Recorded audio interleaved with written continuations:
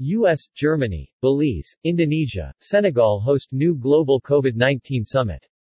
While the global COVID-19 pandemic has been pushed from the headlines by Russian aggression in Ukraine in recent months, Biden administration today announced that the second global COVID-19 summit will be hosted by the U.S., Germany, Belize, Indonesia and Senegal next month.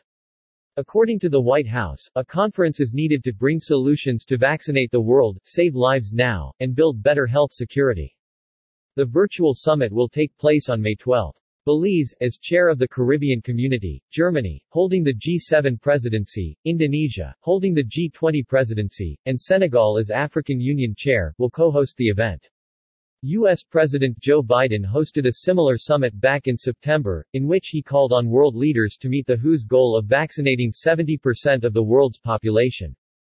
The emergence and spread of new variants, like Omicron, have reinforced the need for a strategy aimed at controlling COVID-19 worldwide, read a statement from the White House.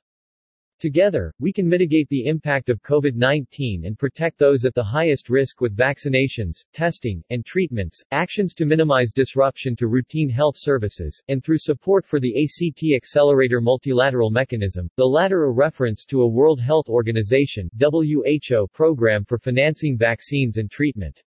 While around 64% of the world's population have received at least one dose of a COVID-19 vaccine, per WHO data, the disease still infected record numbers of people over the winter, as the milder yet more vaccine-resistant Omicron variant of the virus spread unabated.